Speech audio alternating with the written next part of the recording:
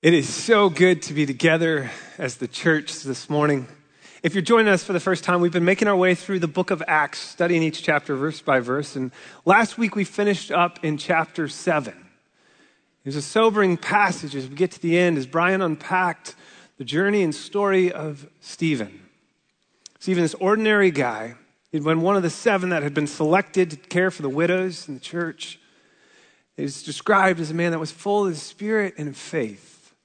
We get to the end of the chapter and he continues to confront the religious leaders and share the gospel boldly before them. And it eventually leads to his death as they take him outside the city and stone him. But he continues to move forward, never backing down, with the hope of the gospel that he had come to experience and know to be true. That's where we find ourselves this morning in Acts chapter 8, verse 1. If you want to join me there, you can pull that up. I'll be reading from the ESV this morning. Acts chapter 8, verse 1, it says this: "And Saul approved of his execution, being that of Stephen. And there arose on that day great persecution against the church in Jerusalem. They were all scattered throughout the region of Judea and Samaria except the apostles.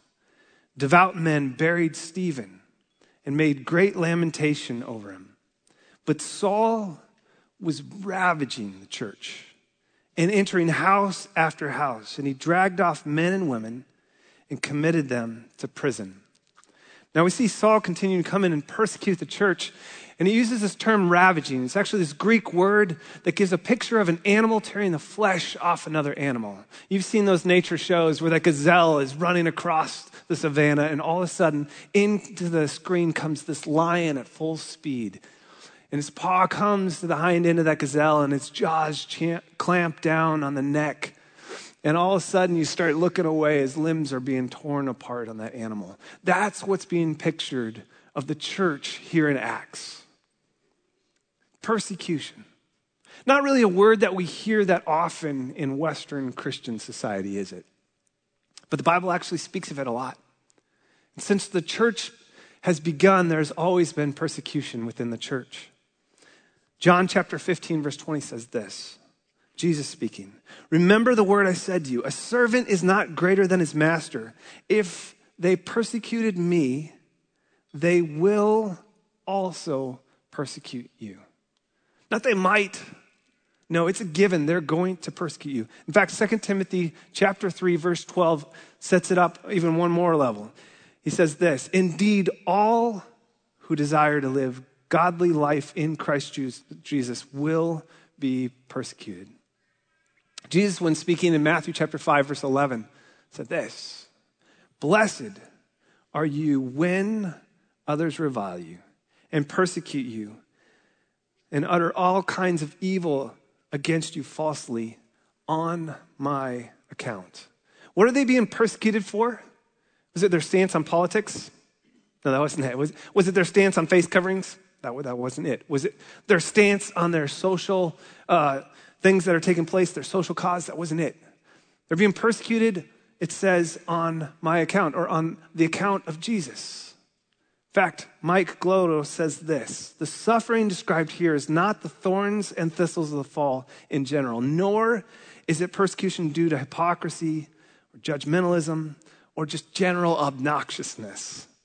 It's certainly not the imagined persecution of heightened sensitivity that has more to do with identity politics than the cost of discipleship. We dare not trivialize the persecution in that way when brothers and sisters are being imprisoned by oppressive regimes and dying at the hands of extremists. Suffering that is blessed here is suffering for righteousness' sake, being persecuted for doing the will of the master." In fact, Matthew 5, verse 10, the verse before what I just read, says this: "Blessed are those who are persecuted for righteousness' sake, for theirs is the kingdom of heaven."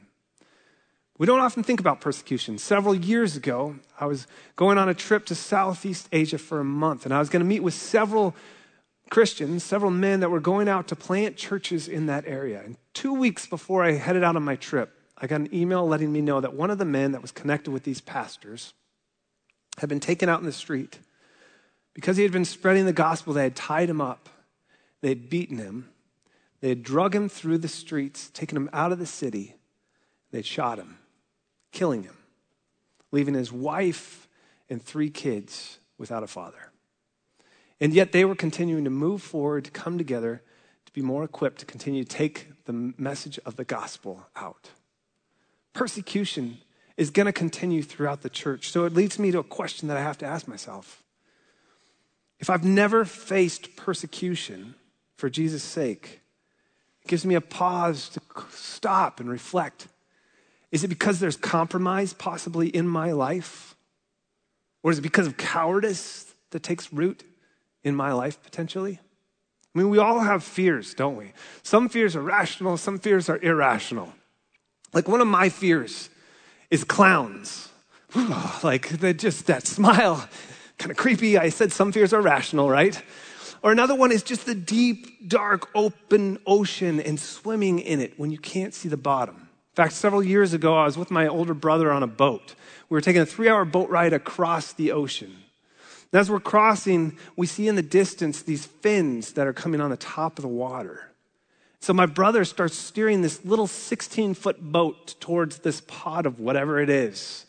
And I'm like, what are you doing? We've got a whole ocean. They're over there. We can go over this way. There's no reason that we have to go see what's going on there. In fact, as we start going towards them, they turn and start coming towards us. And I think this is how it all ends. This is how it goes down. We get closer, and my brother takes a mask and sticks his head in the water. I thought, what are you doing? That's great fish bait for a fish this size. As they start swimming underneath us, they're bigger than our boat. Before I can do anything, he's throwing me a mask, and I hear a splash, and he's in the water. He says, Josh, come on in. I'm like, we don't know what these things are. But I couldn't let him know that, so I jump in. So I'm in the water, I'm looking, and out of this infinite blue comes these massive, huge creatures. They're making sounds. One of them has this calf that's next to it. They're talking to one another. I'm sure they were saying, you take the long, skinny one, I'll get the other one. This will be a great appetizer, right? Terrifying. I wet my pants. My brother didn't know it. We were in the ocean. You wouldn't have known it if I hadn't told you right now, right? The only thing more terrifying would have been maybe an angel or a clownfish swimming up from that infinite blue, right? We all have fears. But what about the fear of rejection? Seems like right now there's so much desire in the Christian community for acceptance. Seems like at times our number one goal right now as Christian communities is to be accepted. But the scripture points out a different reality. We will face rejection. When we're following Jesus, we will face hardship. Now, what I'm not saying is go out and start being a jerk for Jesus. That's not what I'm saying. Right? We've talked about it. It's coming in. It's not looking to pick the nearest fight or fall into that obnoxious category. We've always said at this church the desire is for the gospel to be heard, not just the gospel to be said. We want to approach this in a wise way, but we have to ask ourselves, are we committed to following Jesus and proclaiming the gospel no matter what? Because the reality is this. If you're not committed to walking courageously with Jesus right now, you will not be committed to when persecution comes. Gordon Conwell Seminary estimates that between 2001 and 2010, 1 million believers were killed for their faith in Jesus Christ. They went on to say from 2011 to 2020, 900,000 people were martyred for their faith. The BBC said, no, that number is way too high. It's only 7,000 to 8,000 people a year. The reality is persecution has continued in the church. It came up quick for this early church. But these young believers had no compromise, and they faced into it with great courage. We find ourselves in verse 4 now. It says this, those who were scattered went about preaching the word. Now, we don't find them just quietly sneaking around. They actually go scattered and they continue to preach the word. And don't let this word preaching deceive you. This doesn't necessarily mean anything more that as they went sharing the good news of the gospel. Ordinary people like you and me going out, and as they went, they shared the good news. In fact, you're going to see this term used 5 times in this chapter before we're done. There's another word that we see that's happening. Now, this is the second time we've come across it as well. It's scattered. It's from this Greek word diaspiro. It's this idea of to sow over or to scatter seeds.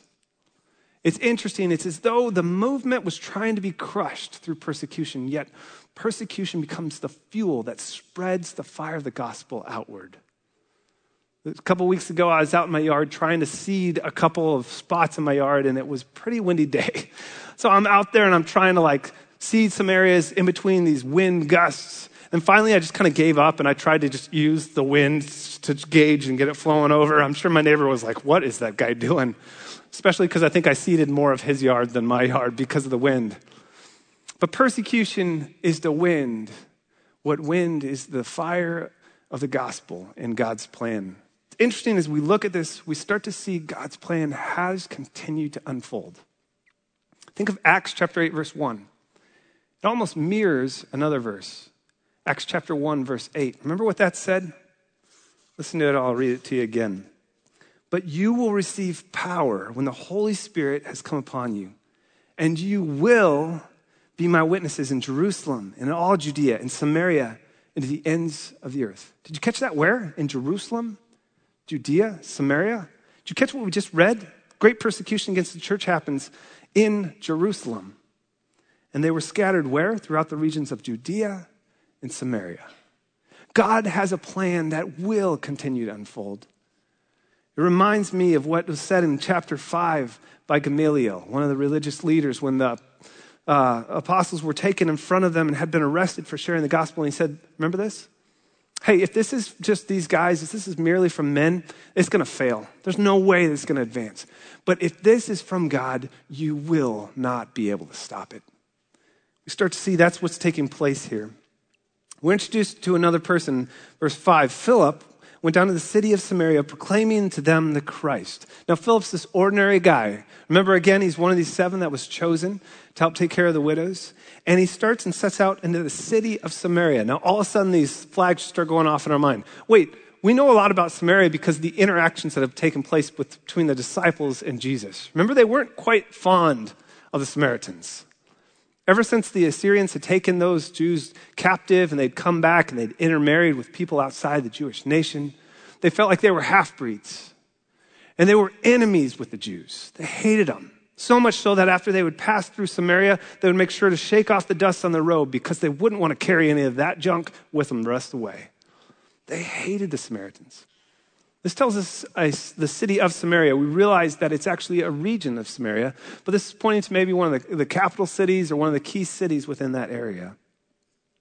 Philip goes down there proclaiming to them the Christ.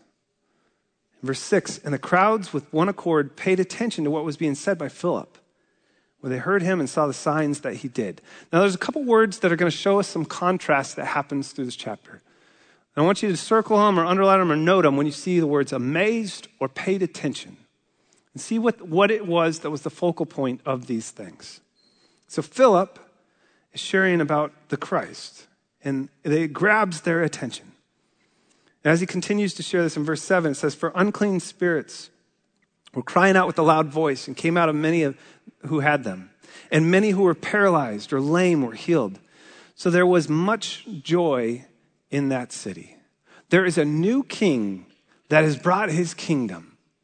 And the product of Jesus and his kingdom is joy in the lives of those that choose to follow him. Right now, we're in the city of Samaria, and it's like the camera has focused in on Philip as he shares the message of Christ. The Samaritans are believing, but then you have this slow pan back out. The camera cuts into this one other character in the story, and we're going to start to focus in on that. We see the change happen in verse 9 with the word but. But there was a man named Simon, there it is, our character, who had previously practiced magic in that city and amazed the people of Samaria, saying to himself that he was somebody great. Now, I've learned a few things in my lifetime. One of them that I've learned is that if somebody is trying to convince you someone is pretty great, and you find out that someone they're talking about is themselves, might be a caution flag, right? Simon thinks Simon's pretty awesome. Verse 10. They had all paid attention to him, from the least to the greatest, saying, this man is the power of God that is called great. And they paid attention to him for a long time because he had amazed them with his magic. The guys like Simon are a dime a dozen in this day and age. They're magicians or sorcerers. Your translation may say either one. They practice magic tricks or sorcery, utilizing the power of Satan and evil spirits. So you would also see them practicing healings or exorcisms or practicing astrology. And because of this, that gained incredible influence on the people that they were around. Also often would strike a lot of fear in the people that they're around. So he's capturing their attention, but again, the camera starts to slowly fade out, change directions, and zoom back in on another character again. Verse 12, but when they believed Philip as he preached the good news about the kingdom in the name of Jesus Christ, they were baptized, both men and women. Simon's focus and intentionality has continuously been on Simon. But Philip comes in, and Philip's intentionality is not on him, but on Jesus Christ. And Philip brings a power and a message that frees them from their fears and from their captivity. Verse 13, even Simon himself believed. After being baptized, he continued with Philip and seeing signs and great miracles performed. He was amazed. Now, the New Testament doesn't always distinguish between this word belief and professing belief. Here's what I mean. There were those crowds that as Jesus started his ministry that started to get bigger and bigger. They would see him perform healings or miracles, and they believed that they had seen a healing or miracle. And it was almost as though there became more and more fans around Jesus. But Jesus didn't come looking for fans. Jesus came looking for followers. So what do we see that he does? As the crowds get bigger and bigger, his message gets harder and harder. If you want to follow me, be willing to give up everything. Turn and follow me. You want to follow me? Wake up, deny yourself, take up your cross and follow me. His message continues to get harder and harder. Now, there are those Samaritans that authentically, truly believe, but Simon seems a bit more captivated by the signs that Philip had done than with Jesus Christ himself in this wording. Now, as we go into the next couple of verses too, I want to say this. There's a lot of different views and opinions on these verses. But I think one thing that's always important when you find a puzzling verse is to first look at that verse in the context of that chapter. And then take that chapter and look at it in the context of the book you're reading. And then take that and look at the context of all of Scripture and what you find about that subject. That's very practical for us to do, even in line with the Spirit and what we're learning through these next couple verses here. So verse 14 says, now the apostles at Jerusalem heard that Samaria had received the word of God, and they sent Peter and John, which is a little ironic. So you might remember back in Luke chapter 9, John had passed through Samaria before. He was with Jesus. And as they were coming through, the Samaritans were not hospitable. In fact, they rejected their request to be present there and stay there. And so as they're leaving Samaria, you remember what John said? Hey, Jesus, you want me to call down fire from heaven and torch the place, right? I'm sure Jesus is like, no, that's okay. We got it, right? John, you'll be back here one day. It'll be for a very different reason. The apostles, the leaders in Jerusalem, hear that there's a movement, that there's something happened, that the gospel has taken root in the lives of their enemies. And so they send a couple people to see if what they're hearing is actually true. And Peter and John set out. Verse 15, they came down and they prayed for them that they might receive the Holy Spirit. Verse 16, for he had not yet fallen on them, but they had only been baptized in the name of the Lord Jesus. Now, as Luke is writing to Theophilus and explaining everything that's taken place in the early church and how it moves forward, it seems like he intentionally puts this verse 16 in there, this added commentary. Because I'm sure that they would have said, wait, this seems different than the pattern that had been established in Acts 2. As believers would come to know Jesus, and as they trusted and believed in Jesus, they would be filled with the Spirit. And then from there, they would go out and they would proclaim that publicly. They were followers of Jesus through their baptism, a sign to show what had taken place internally, publicly to the people around them. And yet here, there's something different that takes place. The Spirit's not yet come, verse 16 tells us. We have to ask ourselves, why? Why would that take place? Do you remember in John chapter 17 when Jesus is praying for his disciples, and then he turns and he starts to pray for all that would believe in him? Do you remember what he said? He prayed that they would be one, just as Jesus and his Father are one. His prayer was for unity. And as we get to a pivotal point in the book of Acts, the church starts to expand outside of Jerusalem to Judea and Samaria.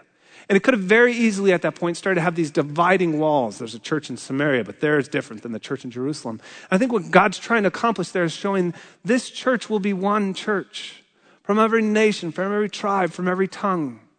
This church is going to be a church that's unified on the gospel and what Jesus has done, not on your personal opinions and the various different cultural things that are taking place. And so these church leaders come to see for themselves what has happened is truly true. I think part of this is for them to understand.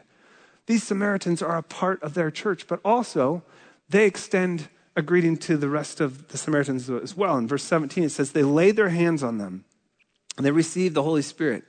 Now, when Simon saw that the Spirit had been given through the laying on of hands by the apostles, he offered them money, saying, give me this power also, so that anyone on whom I lay my hands may receive the Holy Spirit. Scholars look at this and say there must have been something that caught Simon's attention. Maybe it's something physical or maybe it's something audible. We're not told here. But there's something that happens within receiving the Holy Spirit that was significant. Maybe something very similar to Pentecost in Acts 2, where the Spirit came to provide power for the mission to move out. Once again, there's almost of sorts a Samaritan Pentecost that's taking place to show these believers that they are part of the church. Laying on the hands was a token of fellowship, a token of solidarity, a chance for them to say, hey, you are a part of this church as they move forward. But Simon sees it as an opportunity not to advance Jesus' kingdom, but to advance his own kingdom. Look at how Peter responds. Verse 20, but Peter said to him, may your silver perish with you because you thought you could obtain the gift of God with money. The Spirit is a gift. It cannot be bought. In the same way that salvation is a gift, it cannot be earned. Peter continues on. You have neither part nor lot in this matter, for your heart is not right before God. The literal translation of right in this verse is a straight or direct line. In essence, what Philip is saying is your heart is crooked. You have a crooked heart before God. He continues on, repent therefore of this wickedness of yours and pray that to the Lord that if possible, the intent of your heart may be forgiven you.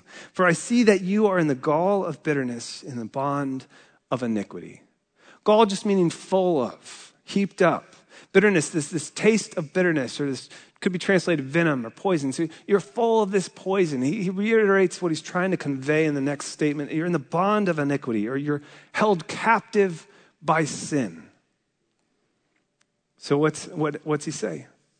In verse 24, the NASB says, but, contradiction, or a contrast there, or in the ESV it says, and Simon answered, pray for me to the Lord that nothing of what you have said may come upon me. Now there's varying opinions and scholars have gone back and forth on whether this is true repentance. Some believe there is repentance found in there. Others, most people would say there's not. We aren't told exactly what happens there. Some believe from other extra biblical writings that this actually is Simon Magus, the Gnostic heretic that wreaked havoc on the early church. Another commentator says, this story reveals how close someone is to coming to salvation and still not being converted. The realities that we find is that salvation is never a group effort. It's always an individual decision. It always comes down to an individual person realizing their need for a Savior, repenting of their sin, and choosing to turn and trust in Jesus alone for their salvation. True salvation is about genuine repentance and a desire to follow Jesus. Simon is an influential guy. He has a lot of things. But even though he's got influence in all these things, he has nothing without Jesus. Did he see that need? Verse 25, now when they had testified and spoken the word of the Lord, they returned to Jerusalem. How'd they return? Preaching the gospel to many villages of Samaritans. The gospel continues to unfold and expand outward. And it's not going to stop there. We actually get to verse 26 and we enter into a new story with Philip. Verse 26, now the angel of the Lord said to Philip, rise and go towards the south to the road that goes down from Jerusalem to Gaza. This is a desert place. Now there were two Gazas that that were found around this time. One was Old Gaza. This was a desert town that lay in ruins that had been destroyed. There's also New Gaza that was just a little farther south of that. This is one of the 5 major cities of the Philistines along the coast. But also there's this road that takes place going from Jerusalem to Gaza that this text could be referring to as well. It runs about 50 miles, and as you get near Gaza, it's this desert wilderness place. The road actually is going to continue along the coast into Egypt and down into the continent of Africa. So Philip is asked to go to this place. Now, before we just move on, stop for a moment and realize what's being asked. Philip doesn't know why he's going. We're not told any context with that. And in this, we don't know if he's starting from Jerusalem or from Samaria. If he's starting from Jerusalem, this is at least a 16-hour walk. If he's starting from Samaria, it's even farther. And where's his final destination? A desert place. God, why in the world would you send me there to this place? At least give me a little more detail, right? If God's asking you tomorrow to do something like that, how many of you are going to ask for a little more detail along the way before you go? But how does he respond in verse 27? And he rose and went. Get this, church. The person who lives in a right relationship with God does so by embracing what God arranges for them. Did you get that? The person who lives in a right relationship with God does so by embracing what God has arranged for them and aligning their lives to that. Doing things for God is opposite of entering into what God has for you. Philip could have said, hey, I've got other plans, I've got other things. He could have tried to do his plans and his things, but instead he arranged his life to what God was asking in that moment and spurring him on to. He was sensitive to the Spirit and continued to be obedient to the Spirit. So what happens? Verse 26, and there was an Ethiopian, a eunuch, a court official of Candace, queen of the Ethiopians, who was in charge of all her treasure. And he had come to Jerusalem to worship. Luke gives us tons of detail throughout these first few verses. Why? Because he's trying to paint a picture of what's happening. So what do we know right now? We know that he sees this man in this chariot, this swanky chariot as it's passing by. This guy is an Ethiopian. He's probably from what would be northern Sudan, because Ethiopia and Sudan would have been more combined at that time. So he's from the south. It says that he's a eunuch, meaning that he's castrated. He has no ability to carry on a family line. This would have been a common practice for anybody working in the household of the officials at that time, but nonetheless would have made him an outcast. It says that he also is a secretary, right? He's queen to the Queen Candace from Ethiopia. This meaning he handled the finances. He was a very influential person. So what's happening? He had gone to Jerusalem, no short journey, to worship. I wonder what he's thinking as he's traveling back to Ethiopia. Because when he would have arrived in Jerusalem, there would have been a sign on the side of the temple that the religious leaders had put up. You know what that sign said? No foreigner may enter. Whoever is caught on himself shall be put to blame for the death which will ensue. You're a foreigner, stay out, penalty, death penalty if you enter.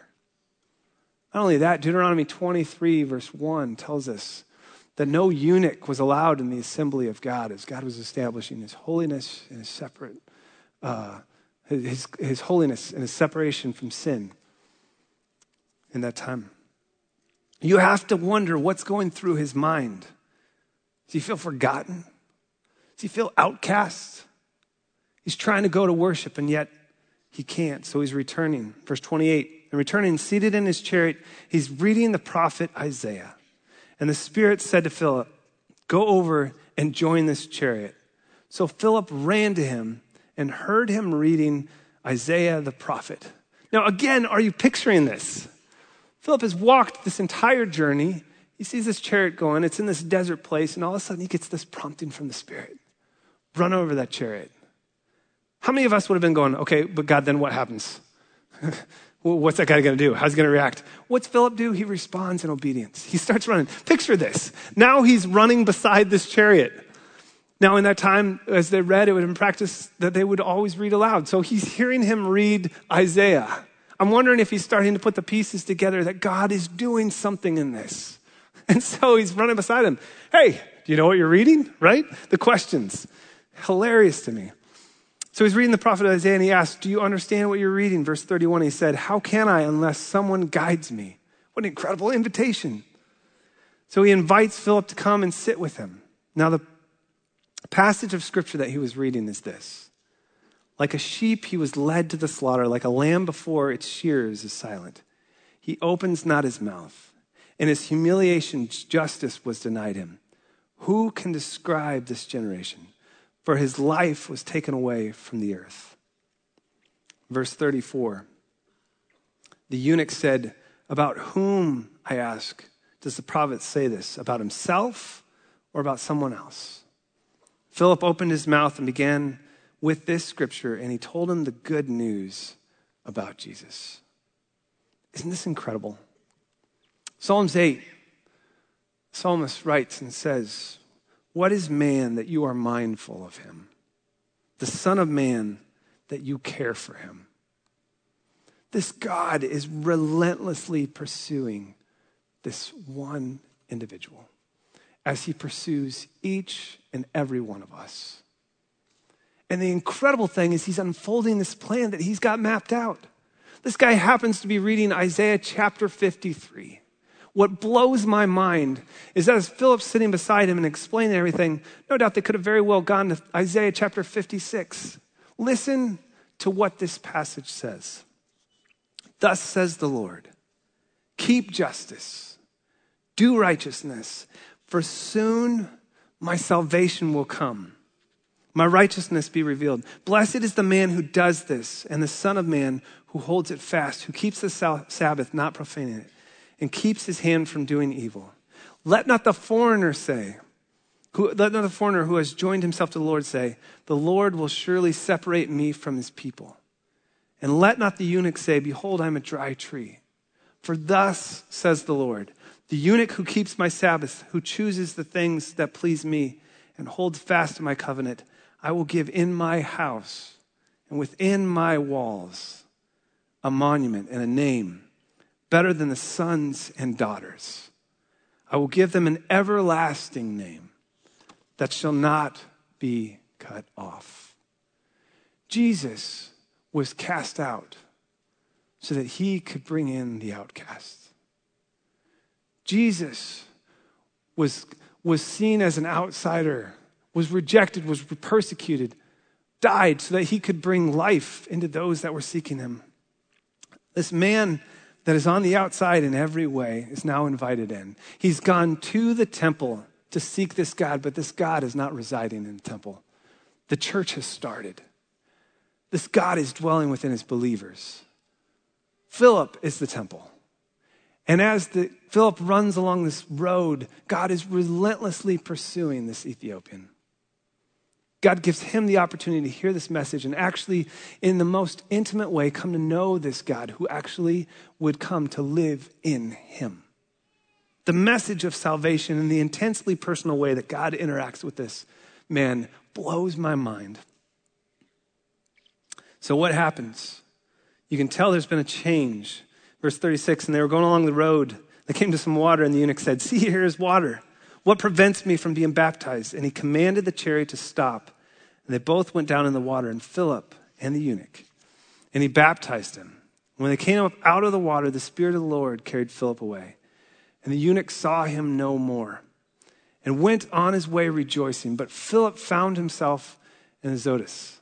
And he passed through and he preached the gospel to all the towns until he came to Caesarea. Do you realize this? It's not our job to save people. That's God's job. But do you realize this? God will invite us to be a part of the process in sharing the message of the good news. Makes me wonder what opportunities God is already arranging for each of us to step in this next week. But it also makes me wonder if we'll be willing and obedient to join him in it. Get this, church. God preaches good news to the world through ordinary, Spirit-filled people just like you and me who are willing to obey and follow him. God preaches good news to the world through ordinary, Spirit-filled people like you and me who who are willing to listen, obey, and follow him. So it makes me wonder what opportunities he has in store. Just about a month ago, a little over a month ago, I was going to meet with a young man. He had reached out. He had asked if we could meet. He was going through a difficult time. And as I'm driving to this meeting, we're going to grab some lunch, I'm praying. And I'm just asking God to give me wisdom and knowing how to respond, what I should listen to, if I should say anything. It's often what I do before I meet with anybody. Not because I'm super spiritual, but because I'm inadequate and I don't know what to do. And so we're at this meeting. We're continuing to talk, and he's sharing his story. I'm listening. I just feel this whisper, this sense from the Spirit to share the gospel. Now, sharing the gospel is a very simple thing. And so as I just went into it, I just said, hey, you've probably heard this, but can I just say this again? And I started to tell him how we are all sinners in need of a God that rescues us. That Jesus came as our rescuer. He died on the cross to pay the penalty that I owe for my sin, that we all owe. And he rose again, offering us life with him. All he asks is that we believe, we trust in him, we acknowledge our sin before God, and we choose to put our trust and faith in Jesus Christ and to follow him with our life. I said, is this something that you've done or that you've been thinking about? And he said, you know what? I have been thinking about this. Then I thought of one other thing. There's a guy that's on our staff. He's one of the pastors, and I believe he's got the gift of evangelism. And oftentimes we think, the people with the gift of evangelism are supposed to be the people that tell everybody about Jesus, right? That's not it at all. I think they have the gift so they can teach the rest of us how to do it. He said, always give an opportunity to respond. So we're in the conversation, and I just said, what would keep you from doing that right now, placing your faith and trust in Jesus? He looked up at me and he said, nothing. I said, do you want to do something crazy? He said, what? I said, what if we just right now in the middle of this restaurant, just acknowledge that and talk with God about that? He said, okay. And so then in the middle of this restaurant, just pray this incredible and beautiful prayer on his own, acknowledging that he wanted and desired a relationship with Jesus. I got a text with him earlier this week. He said, I'm in a lot better place than I was 2 months ago. I have a real relationship with God now. I said, hey, can I share this story this weekend about this? He said, yeah, absolutely. There's no shame in it. It's a part of my story. The reality is it's God that does the work, but he invites us into it with him if we'll just listen.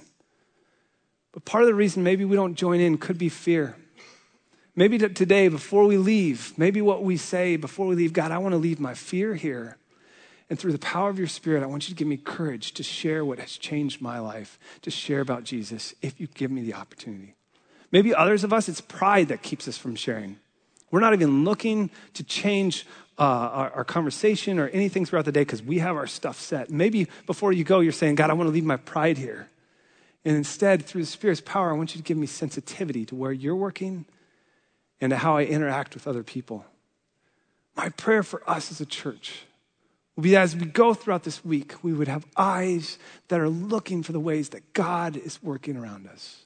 And through the Spirit's power, we would have courage to step into whatever he arranges for us, no matter what it is, without questioning, knowing that he is doing incredible things. My prayer is that this week we would dare to be the church. Jesus, thank you so much for stories like this that show us that your work is going on and will go on, that you are such an intensely personal God that loves us. God, we don't want to miss opportunities to join with you and align our lives into the work that you're doing. So God, speak to our hearts this morning about that. God, thank you for the way that you arrange even crazy stuff like what happened with Philip and this eunuch, and yet through this, the gospel goes into North Africa. God, we want to see you continue to spread the gospel across Lincoln, across Nebraska, and across the rest of the U.S. and the world. Use us as your messengers for that. We pray this in Jesus' name. Amen.